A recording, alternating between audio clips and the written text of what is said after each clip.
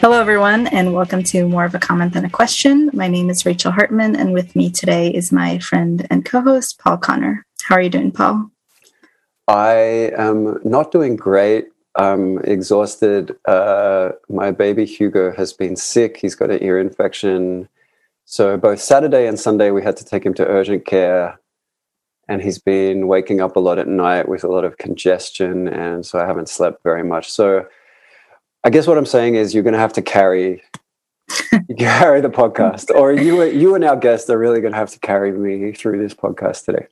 All right. Well, we'll do our best. Sorry to hear that about Hugo. Hope he feels better. Yeah. How are you doing? I'm doing well. I have my sister here visiting from Israel. She got here on Thursday, and we've been keeping busy. Went to the state fair this weekend. Is this the sister who you keep writing blogs about? No, Okay. that sister is not coming to the wedding, and actually refuses to leave the land of Israel because God forbids it. So It's a good reason. yeah. But this other sister is a little more moderate in her views, much more moderate. She's an atheist like me. And so I feel like we're setting up some of the tone for the rest of the podcast, where we might talk about religion for a little bit. So anyway, let's just jump to our guest. To the guest, yeah. Yeah. I like it. So on today we have Stephen Cho, who is a third-year PhD student in IO psychology at George Mason University, where he researches leadership, personality, psychometrics, and faith at work. He's also on the leadership team with me at Project Short, where he serves as the Director of Finance and Administration. So welcome to the podcast, Stephen. Thanks so much. It's nice to meet you, both of you. Yeah, welcome. So tell me about Project Short. So I know the short community has long short. No, sorry. I gotta stop using the same jokes again and again and again. Yeah. No, okay. So doesn't your mug say dad jokes or something like that? I saw that as I was hopping on. Didn't say anything at the moment. Ask me about my dad jokes. No, I love the name Project Short. I think it's really funny to think of it as an organization devoted to helping short people. But all right. So first of all, we wanted to talk a little bit about your research. So yeah, what are you working on that you're most interested in / excited about right now? And also, sorry, before you jump into that, maybe just situate us a little bit about IO psychology in general, because as a social psychologist, I don't know anything about any other kind of psychology. Yeah, definitely. I love how you introduced me as IO psychology, because no one really knows what IO stands for. So it makes it all the more mysterious. And hopefully our listeners are wondering, what in the world is IO? What could that possibly stand for? So to calm the curiosity, it stands for Industrial Organizational Psychology, which probably doesn't help. It's actually really funny. The I side, industrial side, is a legacy term that most people in my field today kind of say, it kind of confuses people more than it helps. Simply put, we study psychology at work. So in some ways, we're actually kind of a subfield of social psychology, Rachel. So we're kind of like applied social psychology, applying a lot of social psych principles, but studying it only in the context of people in the workplace setting. And so that's things like leadership and teamwork, well-being, job satisfaction. But because of our history, we overlap a little with some other fields. So we have a little bit of overlap with economics. We overlap quite a bit with business management researchers and theories, a little bit of law as well. So when we talk about employment law, hiring law, and things like that, so we have to get a little bit of training there. So that's kind of the broad field of IO psychology. Honestly, most people just say organizational psychology because that makes a little bit more sense. It's the psychology of people in organizations. Related fields are like human resources, organizational behavior, and things like that. To answer your question, Paul, my particular interests within organizational psychology tend to lean towards, as Rachel said, leadership, teams, personality, psychometrics, those kind of topics. So I primarily study under Steven Zaccaro here at George Mason. He's the leadership and teams faculty, and I'm working on projects, things like different ways of measuring leadership behaviors, of understanding shared leadership structures. So when you have organizations with more than just one person in charge. And then I also work with another faculty member here, Phil Lee, who specializes in psychometrics. So for those who don't know, the measurement of things, basically. So we talk about measurement of personality quite a bit, and we draw from social psych literature quite a bit for that.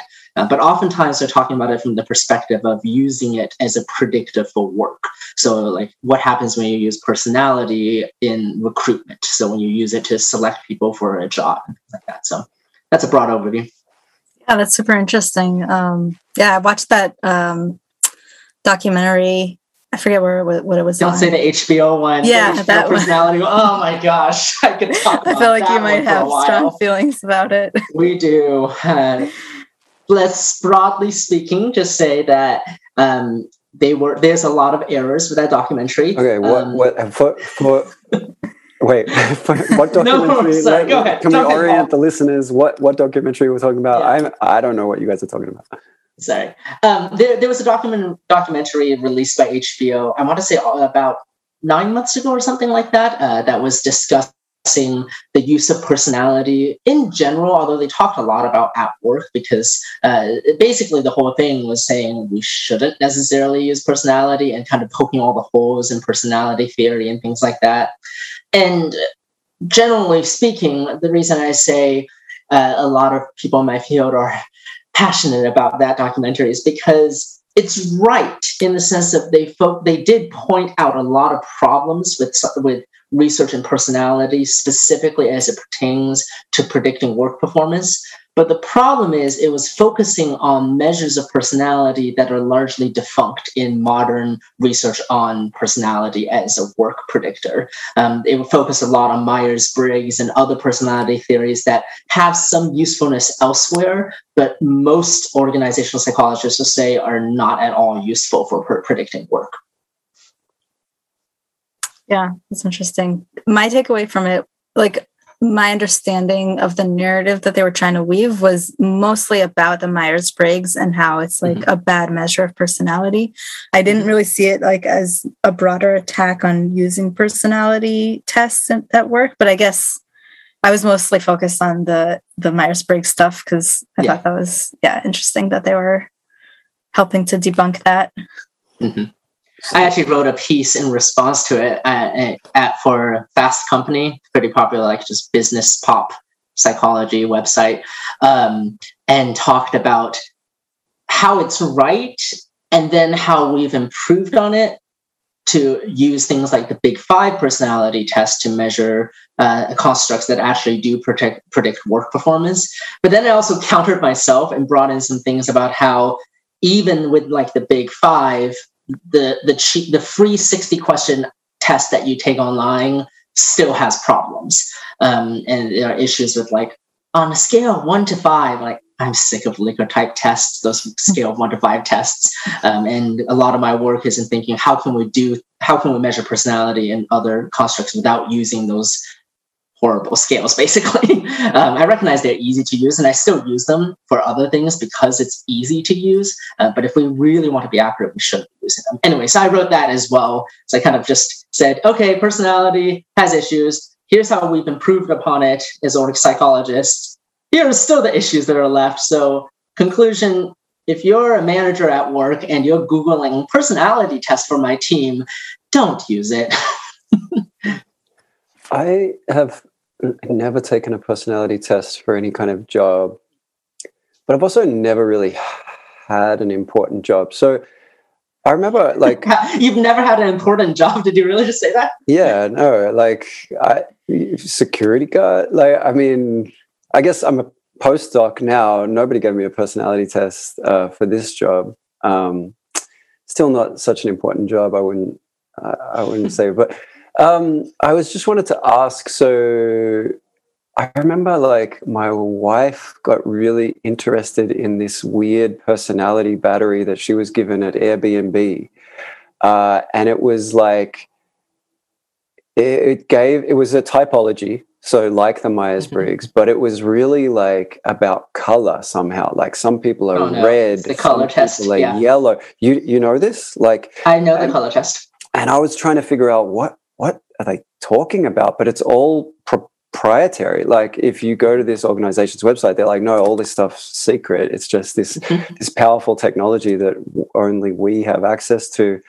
I assume it's all bullshit, right? Like, is there any evidence? Like, I mean, Airbnb bought into it. I assumed like pretty smart people run that company, and it seems like they paid a lot of money for their employees to do this. And my wife was just really into it. Like for years, she was like, it's because they're a red person and I'm a yellow person. Like, like this stuff, people just get stuck on it and they really gravitate towards labels and groups and stuff like that. So, I guess so. Is there any evidence supporting that kind of thing, or like what, and what is the, what can organizations do that is effective, and who are the organizations that are using this kind of data? Because like I said, I've never been given a personality battery as part of a job interview or anything like that.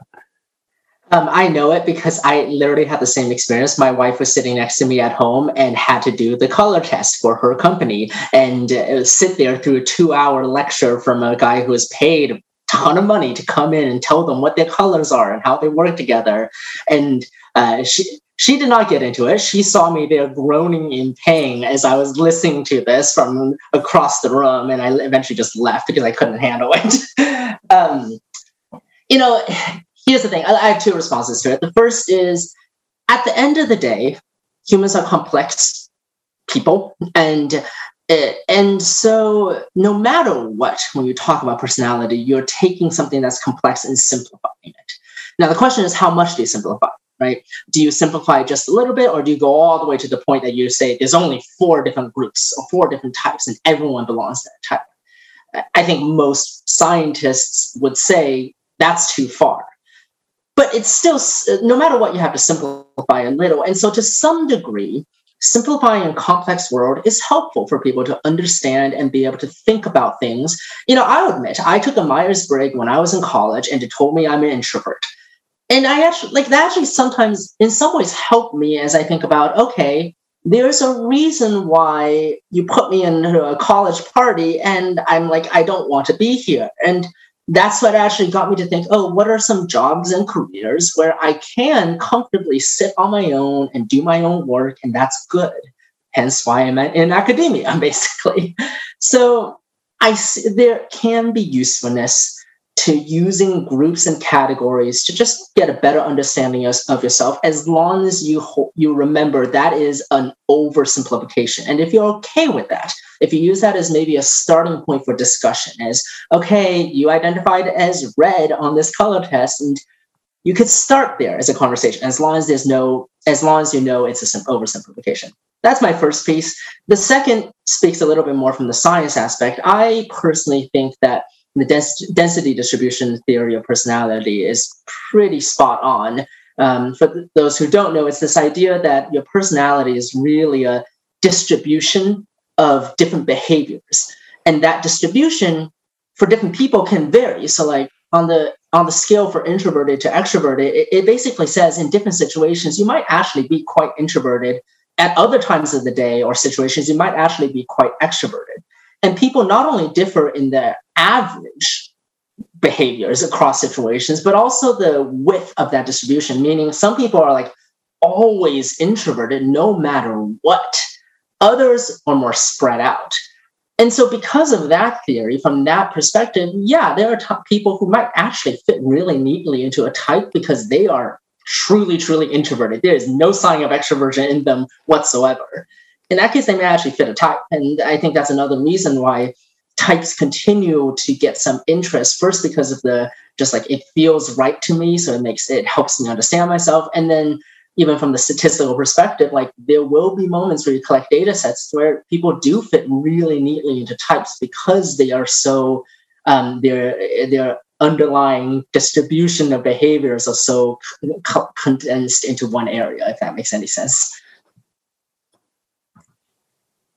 Yeah.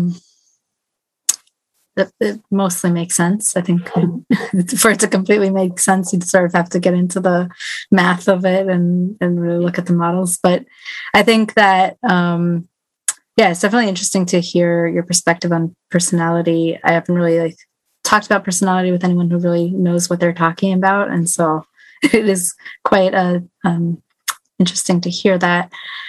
Is it related to, this is a bit of a segue, the things that you said that you were skeptical about in academia and in research, or is that a completely different thing?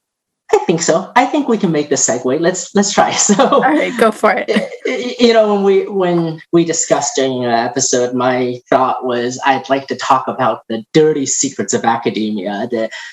I'm a third year, right? I've only had a couple years of exposure, plus I did a master's degree beforehand, so I had a little bit of exposure. But even in just this short time, I've just seen so many, to put it bluntly, problems with academia and issues that make me just really disappointed, and it questions my trust in the academic process in many ways. Now, I want to be very clear when I say that I still want to go into an academic career. Now, maybe that's just me subjecting myself to pain and torture, and maybe that's the case, but I still want to. And I have a bit of a naive feeling of okay, maybe one day I can change some of these issues that I'm noticing.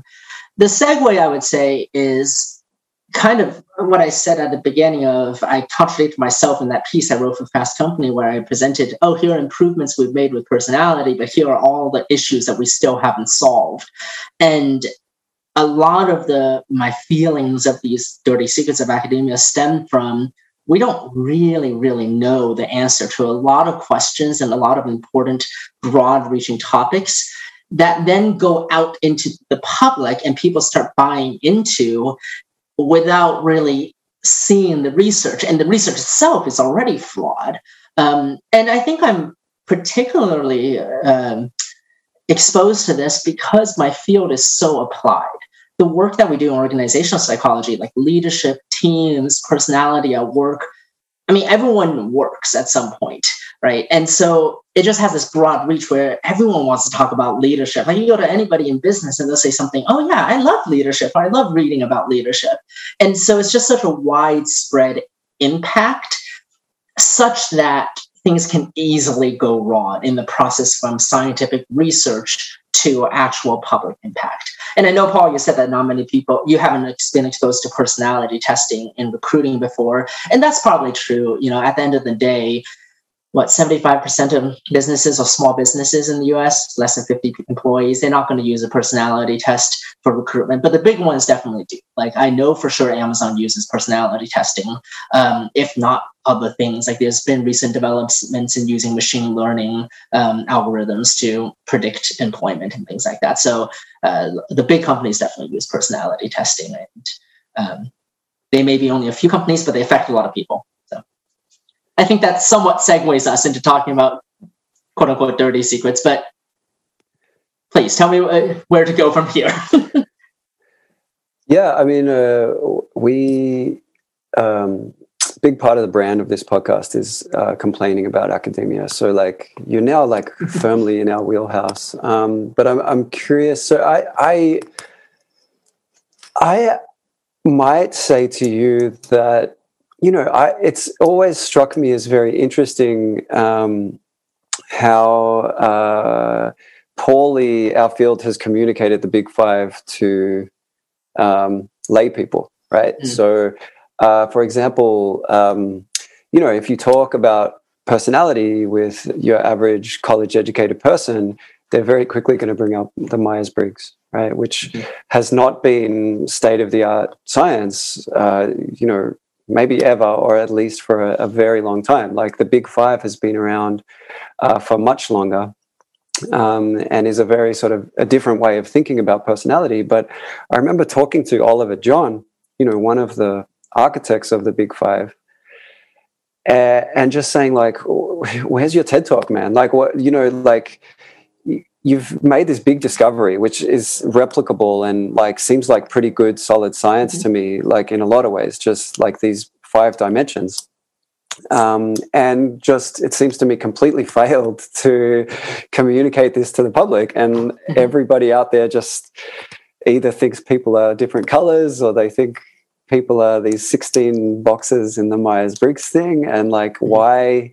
It's not that complicated to think about, well, no, actually, like, we vary in these 5 ways, and most people are close to the middle, actually, on most of these things. Like, yeah, how did we forget to tell everybody else about the big 5, you know? Or is it just, yeah, and it makes me think, do people just like types so much that they're just not willing to give you a TED Talk to talk about the big 5? I don't know. Like, do you have insight into that? Like, how is everybody out there still unaware of this thing that, like, it feels like academic psychologists have known for like 40 years?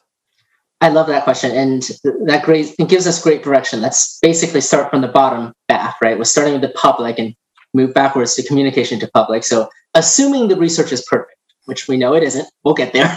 But assuming the research is perfect, why hasn't it gotten to the public? I'm very passionate about that. I think that academics are horrible communicators and horrible writers, if I put it bluntly. I think we're trained to write with long sentences, with lots of conjunctions, with multiple prepositional phrases, with lots of jargon, and then the citation format, like putting in 20 citations in the middle of a sentence. We're literally trained to write badly, in my opinion, and we're trained to write in a way that the public is not going to understand. So the first is the training, and then there's also just the industry where we write and it goes to this journal, right? It goes to a journal. The journal most likely has a paywall where no one else can access it unless you're in academia. So who's going to read it at the end of the day? Just some faculty and a handful of students. Maybe you're lucky enough and your university can give you a couple $1,000s to pay for open access fees. Then more people can read it. But even with open access, who's going to go to the Journal of Applied Psychology to read about personality at work? No, they're going to go to the Harvard Business Review, or they're going to go to Business Insider or Fast Company. They're not going to go to the Journal of Applied Psychology, right? So it's in the wrong place. So bad writing published in the wrong place, and then I'd say also the wrong motivation. If for academics to go up for tenure, no one cares how many public articles you've written. No one cares how many, at least in my field of org psych, like no one cares if you wrote for, like I wrote for Fast Company. That doesn't count for anything on my CV. No one cares if, I made this comment once to a friend, like I could write one piece, one new article, and 5,000 companies use my idea. Or I could write one article and no academics cite it. So one article, 5,000 companies use it, no academics cite it. Or I could write one article, 5,000 academics cite it, and no company uses the idea. The second article counts. The first one counts for nothing in my field. I am exaggerating a little bit. Like if my idea got used by 5,000 companies, like I'll probably get a little publicity. But the point I'm making is the incentive structure is not there for us to communicate to the public. And then finally, so I got 3 pieces. The final piece I'll say is from a statistics and like data perspective, we're trained in some ways, I would say the wrong way. So, as a third-year PhD at this point, I've done classes in structural equation modeling, multi-level modeling, machine learning, multivariate, latent class analysis, factor analysis, all of these advanced techniques, right? And they're cool. I can use them. I can use all these different methods to get the perfect, exact answer. And even then, it's not perfect. We can get there, but I get a much better answer. I have yet to take a single class, and there are no classes in my field offered for data visualization, communication of data, and things like that. And that, I think, is a huge problem as well, because we're trained to get into the intricacies. We're trying to get into the intricacies of data and to do all these fancy statistics. And we're not trained for the very simple thing of how do I tell people about this result when they have no clue what a factor analysis is and no clue what anything beyond maybe a correlation at best. A good example I have is that my colleague and I just informally did a little poll of our alumni who have done master's or even PhD degrees and are working in human resources and things like that. And we asked them, what do you do on a day-to-day basis? You've gotten all this advanced training. What do you actually do at work? And I think more than 70% of them said, I use Tableau for data visualization, and I do correlations and maybe a regression every once in a while. That's it. Less than 5% said I've even used SEM or multi-level or anything like that. So I think it just goes to show that the advanced stuff is important. We need to know how to do it, but we also need to know how to communicate it and to do the simple stuff and to do it well. And I'd say there's worse repercussions. Like, I do a great structural equation model. Again, going back to the journals, who's going to read it? I do a simple chart about the probability of getting COVID. It's going to get shared on Twitter by 20,000, 30,000 people pretty quickly. Somebody could easily share it, and just think of the impact. And I do a bad chart versus a bad SEM. Which one matters more? So that's my ramble about the problems of communication of research. It's funny you bring up Twitter, because I recently shared a tweet with Rachel that I found particularly annoying from a IO psych. I think he's an IO psych. He said, if you want to understand the culture of a team, pay attention to what the high performers do. In taking cultures, stars hoard knowledge and credit. They climb by pushing others down. In giving cultures, stars share ideas and recognition. They rise by lifting others up. So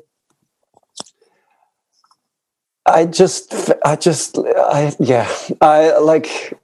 think he's an academic, this tweet. Oh, I know this person. This tweet. Not personally, sorry, but I know who he is. I don't mean this, this tweet went viral and it all everything he posts goes viral. It's such a simple binary. We can divide up the world into taking cultures and giving cultures. And I just I just can't stand this, because it's you're collapsing all the nuance of research into this sort of lame, sort of self-helpy type, like pseudo-scientific just bullshit. And people will take this and they'll genuinely go out and just think we can divide up the world into taking cultures and giving cultures, and they'll start diagnosing it. And I don't know. I just thought it was a good example of kind of this annoying tendency to want to take all the nuance out of everything and give people an idea they like, and that's much more popular than actually communicating the complexity, which is there's probably a lot of teams with people that behave in all sorts of different ways, and probably a lot of it's to do with individual differences, not the team. And probably there's some individuals who sometimes act like a taker and sometimes act like a giver. And I don't know. I just found it really annoying. A good point. Let me challenge you a little bit, though, because I'll say I do agree with you. I mean, it is obviously oversimplifying. And in leadership, we often talk about these leadership gurus, we call them, the people who write these famous, popular leadership books that all the business leaders read. And we call them N=1 studies. They're examples of people who are N=1. They just are drawing from their own experience and the people they've talked to. And it can be quite frustrating when you compare that with the large amount of excellent leadership research that has been amassed but never really communicated. So I agree with that sentiment. Now, at the same time, I'd also push and say we do need to oversimplify. It goes back to what I said earlier. At the end of the day, you're taking complex topics and you're simplifying them in order to do research. And how far do you go then? Well, if you want to communicate to a broader audience, you have to simplify. You're not going to be able to communicate all of that nuance. And frankly, if you try to, most people won't care.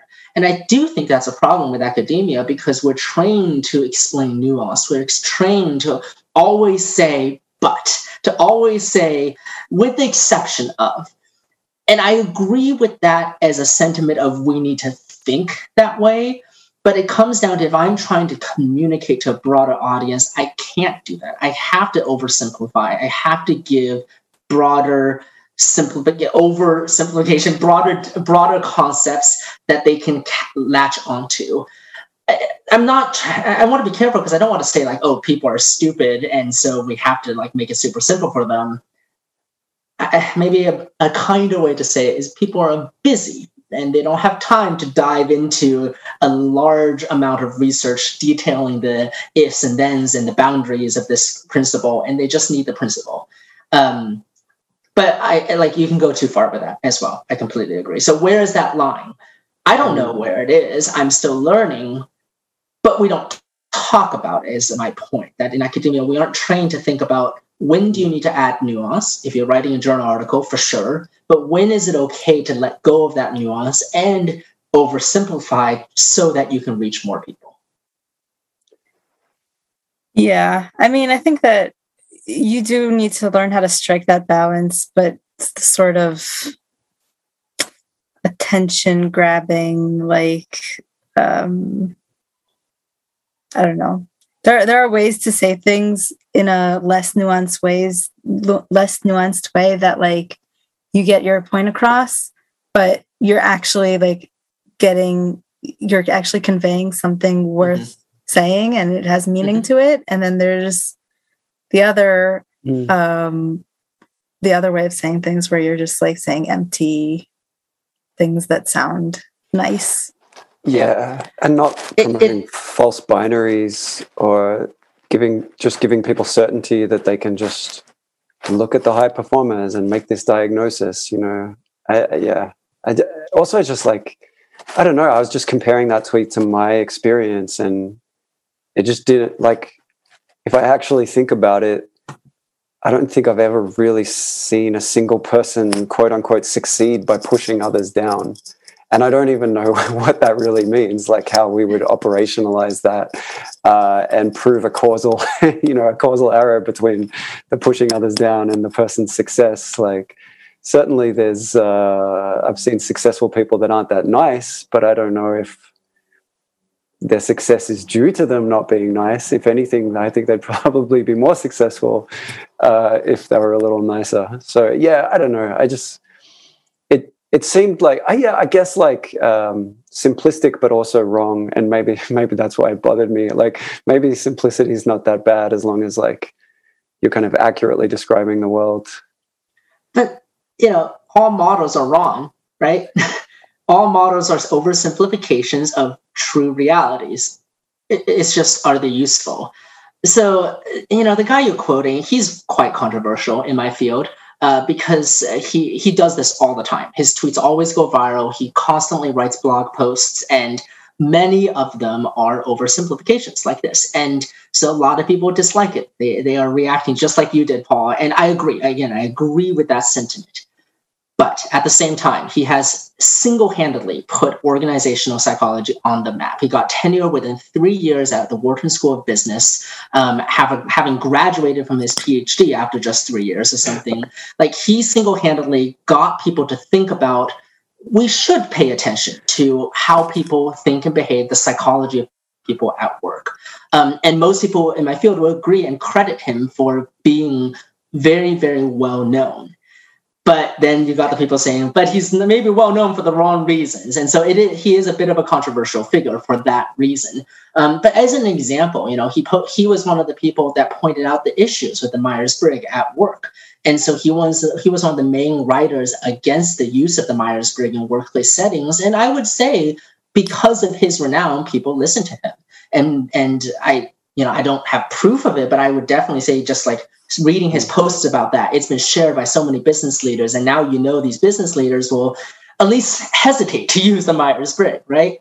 Yeah, I'd say that's good being done. I wonder if his criticisms of the Myers-Briggs might also apply to his two-type theory of workplace culture. Probably. I think he's lost anonymity by this stage, so maybe we should just say who it is, because just to verify, we're talking about the same person. So Adam Grant? Mr. Adam Grant, yeah. Yes, okay.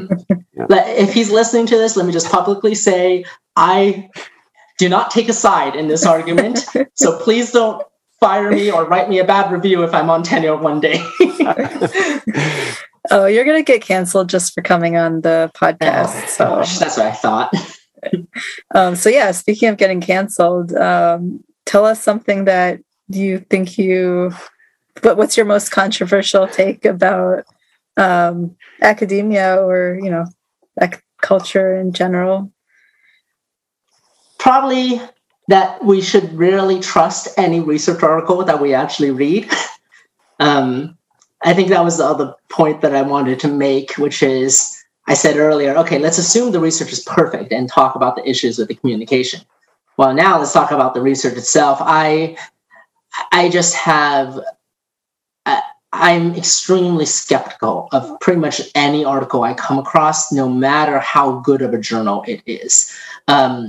Lots and lots of reasons. Let's start by assuming it's in a good journal, because another of my points is we have too many horrible journals, too many easy to publish journals that the public doesn't know the difference, right? They think it's an academic journal. Great. They don't realize that it's one of those journals where you pay the editor as much money as you want and they'll publish without reviewing it, because that does happen. There are many journals like that. So assuming it's in a good journal, even in the good journals, it's very unlikely that the research is all that great at the end of the day. I mean, I'll start with saying the statistical components. I read a piece that looked at over 700 structural equation models published in top journals in our field.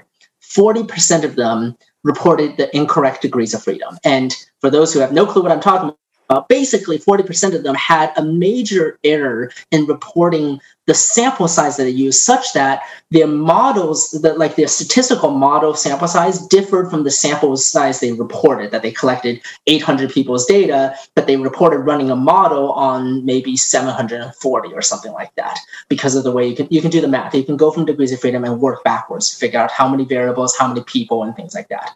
40% in the top journals, incorrect. Now, maybe it was just typo, or maybe they made a small change that really doesn't matter. Like they maybe added a single control variable or something like that. Or maybe they deleted a few outliers from the data set that they didn't discuss and they didn't talk about. I'm not accusing those 40% of faking things, even though there's a lot of recent evidence and a lot of controversy around some especially social psychologists and organizational, since we're kind of a subdivision, that have faked data. There's lots of things about that recently. Most recently, Dan Ariely, we can talk about him. I'm not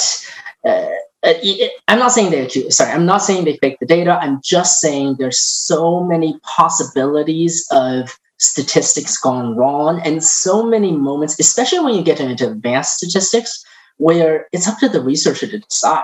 I mean, I do a lot of mixture modeling, one of my specialties, and that process is extremely subjective. There's a lot of moments where I get to decide how many latent classes make the most sense. Now, to be honest, I'm going to report everything. I'll report all of my fit statistics. I'll show exactly why I selected this. But at the end of the day, it's a somewhat subjective selection. And so I just have seen all of these and think it's just so easy for there to be even unintentional errors to come up, even in these top journals.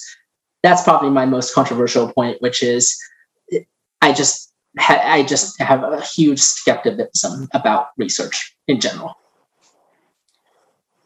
Yeah, I think that's not controversial among us here in this room, but definitely probably controversial in academia in general and in the public too, I think. Mm-hmm.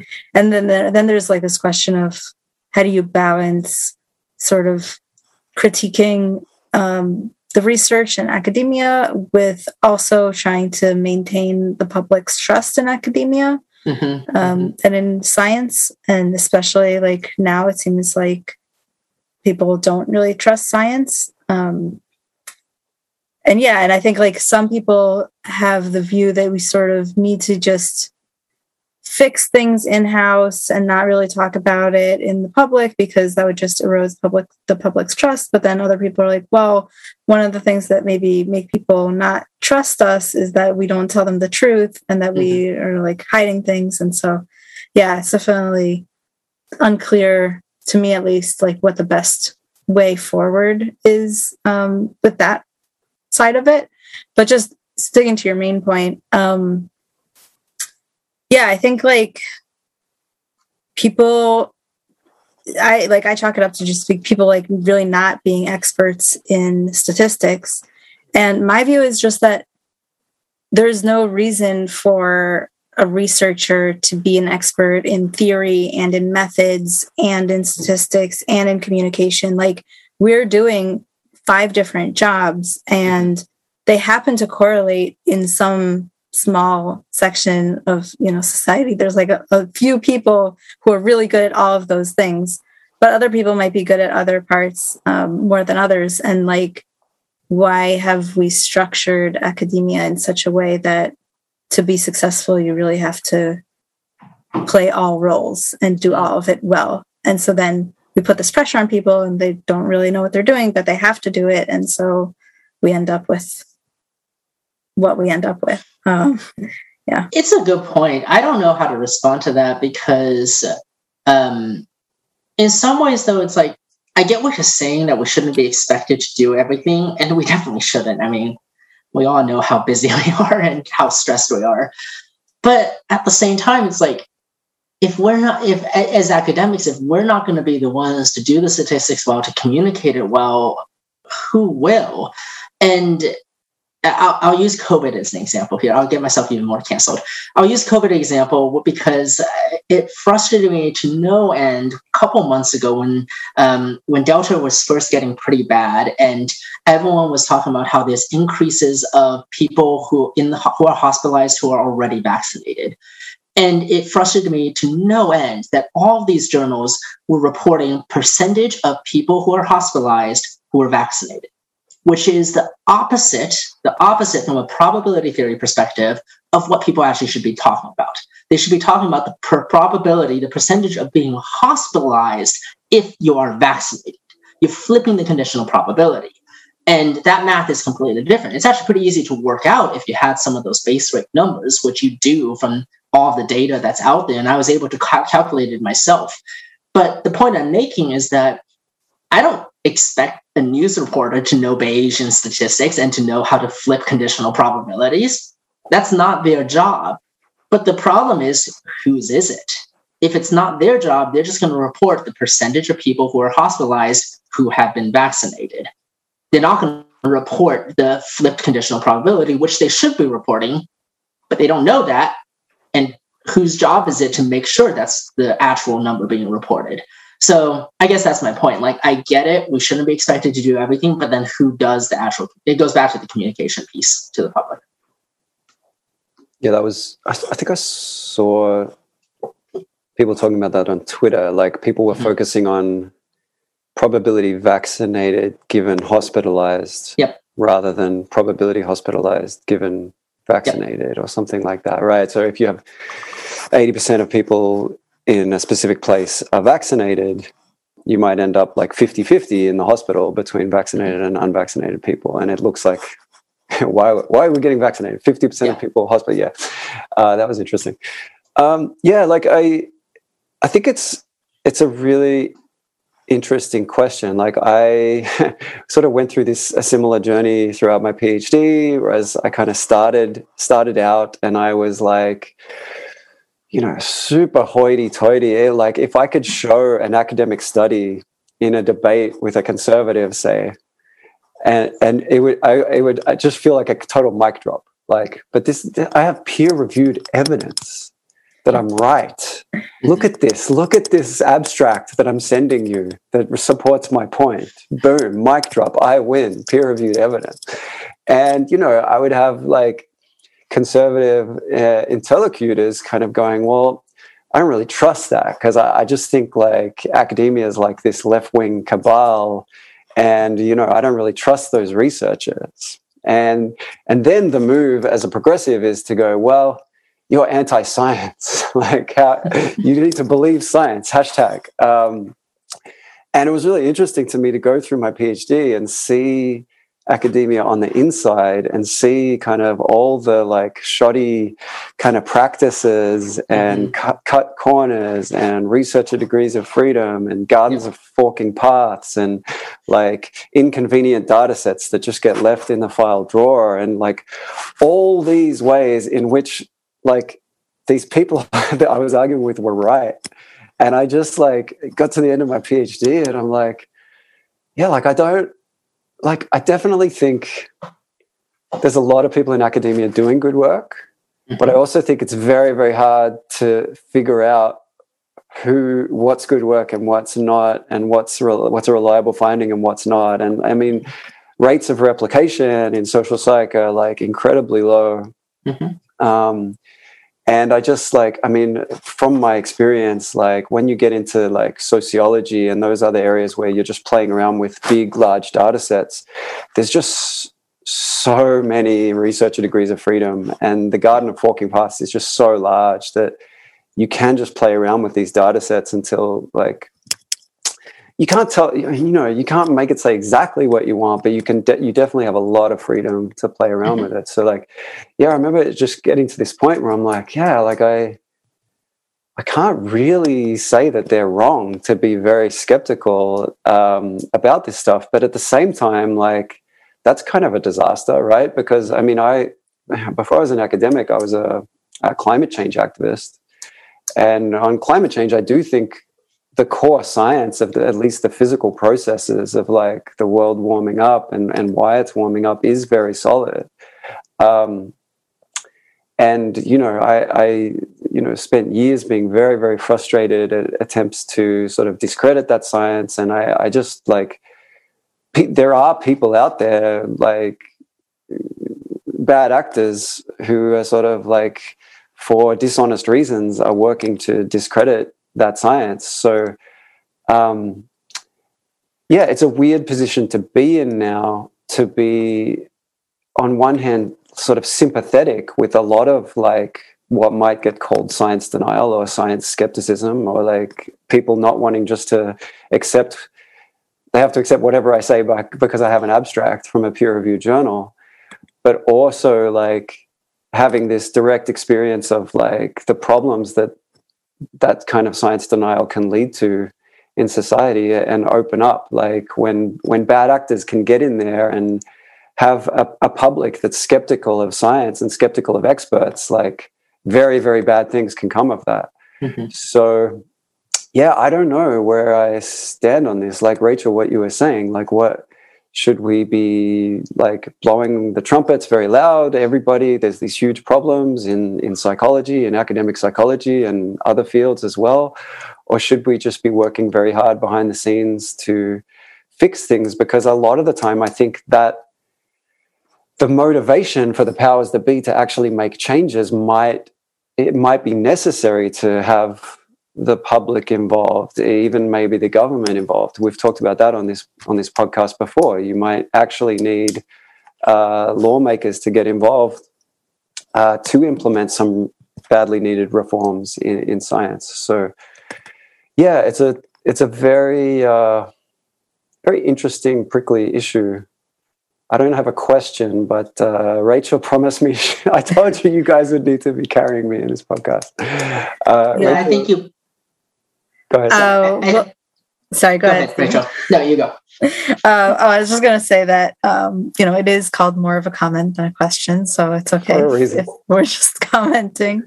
And I think that it's super tricky. I think one of the differences between, like, people will say, like, the difference between climate science and social sciences, like, like one of them is a hard science and one of them is more soft. And I think one of the, in particular with social psychology, like one of the issues that people talk a lot about is, or at least the people that I follow, is the political biases and how they influence a lot of the researcher degrees of freedom and like the questions that researchers ask and sort of what ends up being published. And I was wondering about the dynamics of that in organizational psychology, because it seems like you're more connected to the business world where maybe there's less of a ideological lean towards the left, but maybe not. And so, yeah, I was just wondering if that's a thing for you. Yeah, it's a great question. Yes and no, at the end of the day. Let me first say that my contextual bias is I'm at George Mason. And Mason's actually quite remarkable. We've got a pretty good culture of balance here. Perhaps because we're right here in DC, so we just the area around us is surrounded by people from both ends of the spectrum. Because people literally from both ends of the spectrum have to come to DC and they bring their families and friends and so forth. And so it's actually quite nice here where I don't feel any ideological bias at my institution, especially in my department. And I would actually say I'm involved enough across the institution that I can generally say that, with some exceptions. There are some departments I know have biases for sure. So that's the context here. I would say there is definitely, if I had to aggregate across the US, there's probably bias, left-leaning bias from the business world, especially as you start getting into law. I mentioned that we study a little bit of employment law, of the legal side of recruiting and hiring, things like that. And so there are some left-leaning biases there in terms of how we consider what is unfair, for example, and the definition of fairness, which for us, the rule of thumb is the idea of you're not hiring enough minorities, basically. And so I call that bias in the sense of there isn't the question of out of what pool. It's just a question of how many did you hire? So I would call that potential bias. And, we talk a little bit about microaggressions at work and things like that. So there's definitely some leaning there across the field, but not. But again, because I'm at Mason, I don't feel particularly attacked on either end because of that. But that's probably not true in other universities and other departments. I want to, it's maybe not a segue, but it's just something that just occurred to me. You're Asian, right? Yes. What's your take on the Harvard admissions lawsuit? I think there might be another one coming at Yale. Yeah. It certainly seems from the data that Asian students are being discriminated against in order to attain more preferred racial demographic breakdowns within undergrad student populations. I've talked to a few Asian academics about this, and I almost feel like nobody knows quite what to say. There's almost this weird, people are not very comfortable with it, purely on the grounds that, people like me are being discriminated against, but they also are aware that just opens up a big can of worms to be vocal about it, in complaining about it, and what does that mean? I'm just curious if you have spent much time thinking about that and what your thoughts are about that. Yeah, yes and no. I try not to comment too much on stuff that I don't feel like I know pretty well, and so to that end, I don't know the admissions process well enough. My immediate reaction has always been it seems like there is some discrimination there against Asian applicants. But I don't know enough to be able to say that confidently. Now, what I do know and have talked a lot about and researched is more on the statistics side. It's the how does standardized testing, how does it predict performance in academia? I am comfortable to confidently say that standardized testing is good and unbiased. And I am comfortable enough to say that from a statistical perspective. Now, even then, I caveat to say, that's not to say it's fair. And at least in statistics, we make a big distinction there. Fair talks about how it's employed, talks about some of the culture aspect. There's a lot more factors involved there. Whether or not it's fair is another question.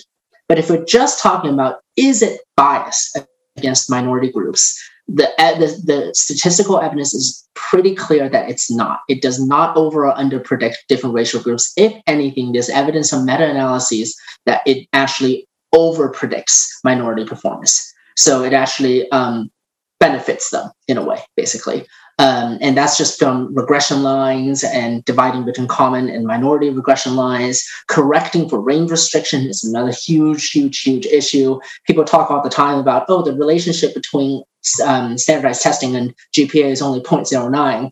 Yes, but that's because of range restriction. You're only conducting the test on the top 10% anyways. And the moment you do that, you get attenuated correlations no matter what. So I'm getting too specific, sorry. Statistically, I'm pretty confident there isn't bias. But like I said, that gets into the question of fairness. Well, the result is often due to, I would blame a lot of K-12 education issues leading up to standardized testing that results in unfair treatment of certain minority groups. That does happen. And so I'm trying to draw a hard line there. I know that's also unrealistic. I can't just say, the statistics is unbiased, but it's unfair. Like, that's a contradiction. I realize that. But that's what I say, at least. I think that makes sense, to me at least. And yeah. So when you say unbiased, what exactly do you mean? Because it sounds like you're saying what's just as predictive for each group. Is that what you mean? Because there's other ways things could be biased, I would have thought. Yeah. When we talk about test bias, at least from the psychometrics perspective, we're talking about two things, which is the correlation is the same between groups. So they're just as predictive across groups, and the predicted outcome does not change between groups either. Given a SAT score of 1,300, it predicts the same GPA relative to actual GPA across different groups. So what's the kind of bias that people are claiming that there is? I think that the claim is that, first of all, there's the unfair treatment claim, which I don't argue against. Then second, a lot of people say, well, base rates differ. The base rates of minorities test lower than majority on certain tests or things like that. And that's talking about mean differences, mean as in average differences. That's just average group differences. But that's not what we care about. We care about, does it predict an outcome? And so I think that piece of it, so the unfair treatment is valid, but the piece about mean differences, that is improper understanding of how tests work and how test biases work. Yeah, the arguments get mixed up, right? I mean, because there's one argument that is just using this tool leads to disparate outcomes between groups. Therefore, it's a racist test. Like, the test is biased against the group. And then, but people will also sprinkle in statements like, and it doesn't even predict performance. And so what you're kind of saying is, like, on the first one, that's kind of a philosophical debate. The second one, no, that's wrong. It totally predicts. It totally predicts performance, and it doesn't. Basically, yeah. And I would also add, I've made this argument before, if you're not going to use standardized testing, everything else you could possibly use is even worse. There's been demonstrated meta-analyses that letters of rec, personal statements, those are even more biased and have even worse outcomes for different racial groups and other minority groups. And so it's just like, it baffles me that people want to get rid of standardized testing without having a viable alternative. Like, I think we need to keep it. We need to adjust how we use it to deal with the fairness component. It's interesting though. See, I think I've heard that argument that, well, everything else is worse. Everything else is more prone to bias. And I think that the people that want to get rid of standardized testing don't really care, because I think they want to rely on biased processes, because I think they know that the biases are going to be deployed in a direction that they find pleasing, right? So, like, the UC system did away with the SATs. At the same time, underrepresented minorities keep being more and more, like, well represented in each new incoming class, right? So, like, to the extent that you do away with any kind of, like, metric that is telling you who you have to admit, you're now just free to engineer whatever kind of racial demographics you want at your institution, right? So I think that gets lost on people, where they kind of say, oh, well, you're going to be relying on like rec letters, and that's going to lead to more bias. And I just think that, yeah, people don't care. Like they just want bias in their favor rather than an unbiased metric. But I think it's a shame. Like, I mean, something really interesting I read was that, like, if Princeton, for example, relied purely on standardized testing, they would, drastically increase the number of individuals in the undergrad population from lower socioeconomic backgrounds. Just purely because, like, SES predicts how well you do on the SATs, but not that well. Like, it's not like among like the top scorers, quite a few of them are from relatively poor backgrounds. And the SAT is their chance to sort of show that they can sort of, achieve a high level of academic performance. But okay, so that was a bit of a tangent. We don't have that long to go. Should we start talking about religion? Yeah, I did want to get to that. So Stephen wrote a piece in the Heterodox Academy blog, basically arguing that religious people who feel strongly, and let me know if I'm getting any of this wrong, but people who feel strongly about their religion should be more vocal about it and discuss it on campus. And, people, the sort of like interfaith dialogues that happen should be more like stronger and like coming from people who are really trying to like argue for their side and what they believe in, and trying to, and that's really the way that you get people to hear about other religions and be exposed to them and all of that. Is that more or less the main point that you were trying to get across? Yeah, definitely. It was written primarily towards, I'm a Christian. I believe I would call myself fairly strong in my beliefs in that sense. And it's written against some of my peers, not like personal friends per se, but like the people in my networks that I've seen that tend to shy away a bit from heterodox views. And so a little bit of context, that piece was written for the Heterodox Academy. I know Rachel and you and I are both involved in that. And for those who don't know, I think it's a great organization that promotes heterodoxy in views on campus, views across more than just religion. They focused on religion for a couple months over the summer, which is why we were discussing this. But even just some of the topics we talked about today, like use of standardized testing and how does research function in academia and being willing to question research, like that's a lot of the themes of Heterodox Academy. And so building off of that, I do see a lot of faith-based individuals who I would say are fearful of it because they seem not to want to enter a diverse environment where people disagree with them on religious matters. And I counter that by saying, the reason I call it fearful is I think if you really believe that you're right, there is no reason why you shouldn't go out and ask for people to question and to challenge you and to try to prove you wrong. And that's a good thing in the sense of, if you really believe that, if you really have faith that your religious worldview is the correct path, whatever you want to phrase it as, then put it out there. Let people try to prove you wrong. And I think among religious leaders, there's often concern over there as well. And part of it I get, like parents who are concerned about their kids going to secular universities or something because they might be exposed to the wrong worldviews and things like that. And I just push back against that and say, why are you afraid of that?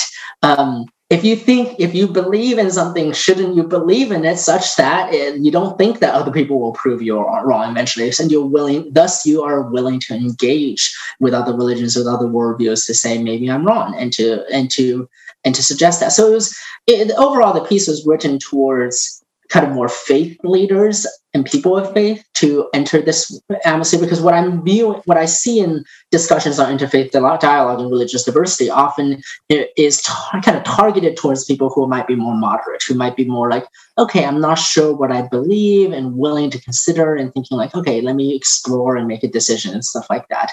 And it seems, from my perspective, to be targeted towards kind of that group. And I'm just saying, the piece was basically saying that actually we should be targeting people who are really strong believers in their faith and bringing them into the room. And it also adds into just my belief that debate is good, honest, respectful debate is good, and we need more of that. I did public speaking and debate all through high school, and it was a huge passion of mine, and I am constantly impressed looking at even students today who are debating extremely controversial topics. They were debating the election. They were debating policies that are very controversial, and they have to debate both sides. These students have to prepare cases for and against a controversial topic and be able to argue both sides at a moment's notice several times throughout the tournament. And I just think that's incredibly important to have that kind of debate atmosphere, whether it's on policy and politics or on religion. Yeah, so I guess one thing that I was wondering was, it sort of is a little bit unclear to me. Well, there's two things. One is just like, why is that important in a university setting to be talking about religion? Like, do you just think that because it's sort of a setting where a lot of young people, come and live for 4 years and they're gathered and that's their community, and in their community they should be engaging in it? Or is there something that's tied to like academia and like intellectual pursuit and research where you think a missing piece of it is the like religious aspect? A little bit of both, I would say. First, it's the setting. It's, like you said, college is where you go to learn, question, explore, find out more about yourself, all those usual little things that people say about going to college to discover who you are and so forth. And I do think largely that's true, figuring out those elements. And so there's that. Religion matters to a lot of people. And I would even argue for people who don't, Rachel, you said you were an atheist at the beginning, like the lack of religion matters to you in that sense. I would make that argument. And so, or like you care about the fact that you don't care. I know that's a bit of a backward statement and I'm putting words in your mouth, so feel free to correct me. But the point I'm making is that it is a worthy topic of discussion. I offer from the workplace setting I mentioned at the very beginning, I often study faith at work, religious things. And there is, I'd say, evidence that religious beliefs do impact how people behave at work and their commitments to certain things at work and their decision-making at work. In line with the don't trust all research, I'd say I don't know how much it matters, but I think it does based on what I've seen so far. And then I would add finally that the second piece you mentioned, I think is true, which is that it is a place to discuss anything and everything that could be important to human living. Now, I think it might depend on like your area of interest. I just speak because in social sciences, I think religion fits very nicely in that discussion. I don't know the hard sciences, so I'm not going to try to argue whether or not it fits there. Yeah. So another piece that I was wondering about is, I think I've seen like a few debates before between like Christians and atheists. I don't think that I've seen any or heard any between like people of different religions, but either way, it's sort of like, it always struck me that like, there is something about religion that is inherently based on faith, right? Like, and I get into a lot of arguments with my family who are all religious, except for the sisters visiting me. And they're, at some point in the discussion, it always comes down to like, well, this is what I believe. This is my faith. And so what's the merit of having like an intellectual debate about something, if at the core of it, it is really like faith-based? I would say the follow-up question is faith in what? Because any sort of statement is you're putting faith in something. When I say there's a relationship between faith at work and employee performance and commitment, I'm putting my faith in, a couple hundred articles that I've read that talk about to some degree it matters.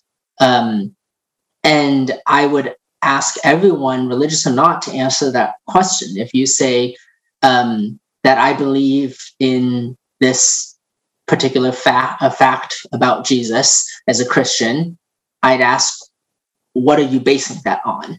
And I ask why. And very often it might be something like, because my pastor told me, or because I read it in this Bible and things like that. And those are, let me put it this way, like, I would say, because I read it in the Bible is pretty similar to saying, because I read it in a couple research articles. I would make that argument that you're basing it on somebody else's text. And then you can argue into the validity of each of those texts, right? You can argue, is the Bible valid? Is that research article valid? But like, I guess what I'm saying is you can go there. I'm not saying that it is. I believe it is, but like, you can still go there. You can ask those questions. Or I believe because my pastor said it, I think it's the same as I believe because this renowned climate scientist said this about the climate. Like, it's the same thing. Again, you can then argue the validity of that climate scientist versus this pastor, I guess I'm saying that like the logical train of thought is the same. You can go down both paths to make that discussion. Don't you sort of ultimately arrive at somewhere different if you go down either path? In science, like the end of the path is just like physical evidence, right? Like it's like, you're trusting a lot of links in this chain, right? Like, well, this person wrote this in this article, and then this person cited the article, and then this person's telling me about the consensus in this field. But at least in theory, if you really just kept saying, well, prove it to me, prove it to me, prove it to me, you would get to a point where people could prove it to you. They would just like put something in front of you that you could see with your eyes, and you'd have to sort of lie to yourself or to other people to refute it. Whereas the religious path, the faith, you do get to this point, like Rachel was saying, where like there's this leap of faith. There's no proof. There's no like rational argument that's going to get you to a belief in God or Jesus or anything like that. There is just this leap of faith involved. So isn't, like, I see what you're saying on a micro level, like everybody's accepting things on faith the whole time, but like I do think in the scientific worldview, there's a different, like, there's, ostensibly there's a different endpoint to that chain of accepting things based on faith. And I think that's where I'd love to have that. I would think it's important for people of faith to have that conversation, to go down that path and see if it really does end there, where there is unrefutable evidence on one side. And this circles back to our topic. I think that, going back to this, like, I cite the Bible versus I cite this research article, like, you keep digging, you will find flaws in that research article. You could make the argument, you'll find flaws in the Bible also. And I think that is that's argument. That's the worthy conversation, to go down those paths to see where is the irrefutable evidence. And as far as my experience have exposed me to so far, and maybe it's limited experience, and if we have more time, you two could easily disprove me on something. But my experience so far is I have not seen something that where the conclusion contradicts my beliefs. And if I went down the evidence, it was irrefutable. Yeah. So before we started recording, we were chatting about how the most interesting parts of podcasts happen sort of an hour and a half in. And I think that we've successfully confirmed our theory, but unfortunately, we found one piece of evidence towards that theory with no control variables and no repetition and repeated studies. I was simplifying for our non-scientific audience, but yeah. So we're going to have to wrap it up. But if there's any of our listeners are sort of strongly believe in a different religion and want to come on the podcast, we can have you come and debate Stephen at some point. Happy to host that. And yeah, I did not agree to that, Rachel. We did not have this conversation beforehand. Well, I can just take out the words "I did not," and then I agree to that. And yeah, but it has been really interesting talking to you about, we talked about a lot, and we've covered a lot of ground for the short time that we've been talking. So yeah, thank you so much for coming on the podcast and sharing your views with us. And hopefully we'll have you on again to debate religion. I hope to be on again. We can talk about debating religion, but yes, that probably would be fun. Thank you so much, both of you. That was a lot of fun. I really appreciate you having me. Yeah, thank you so much.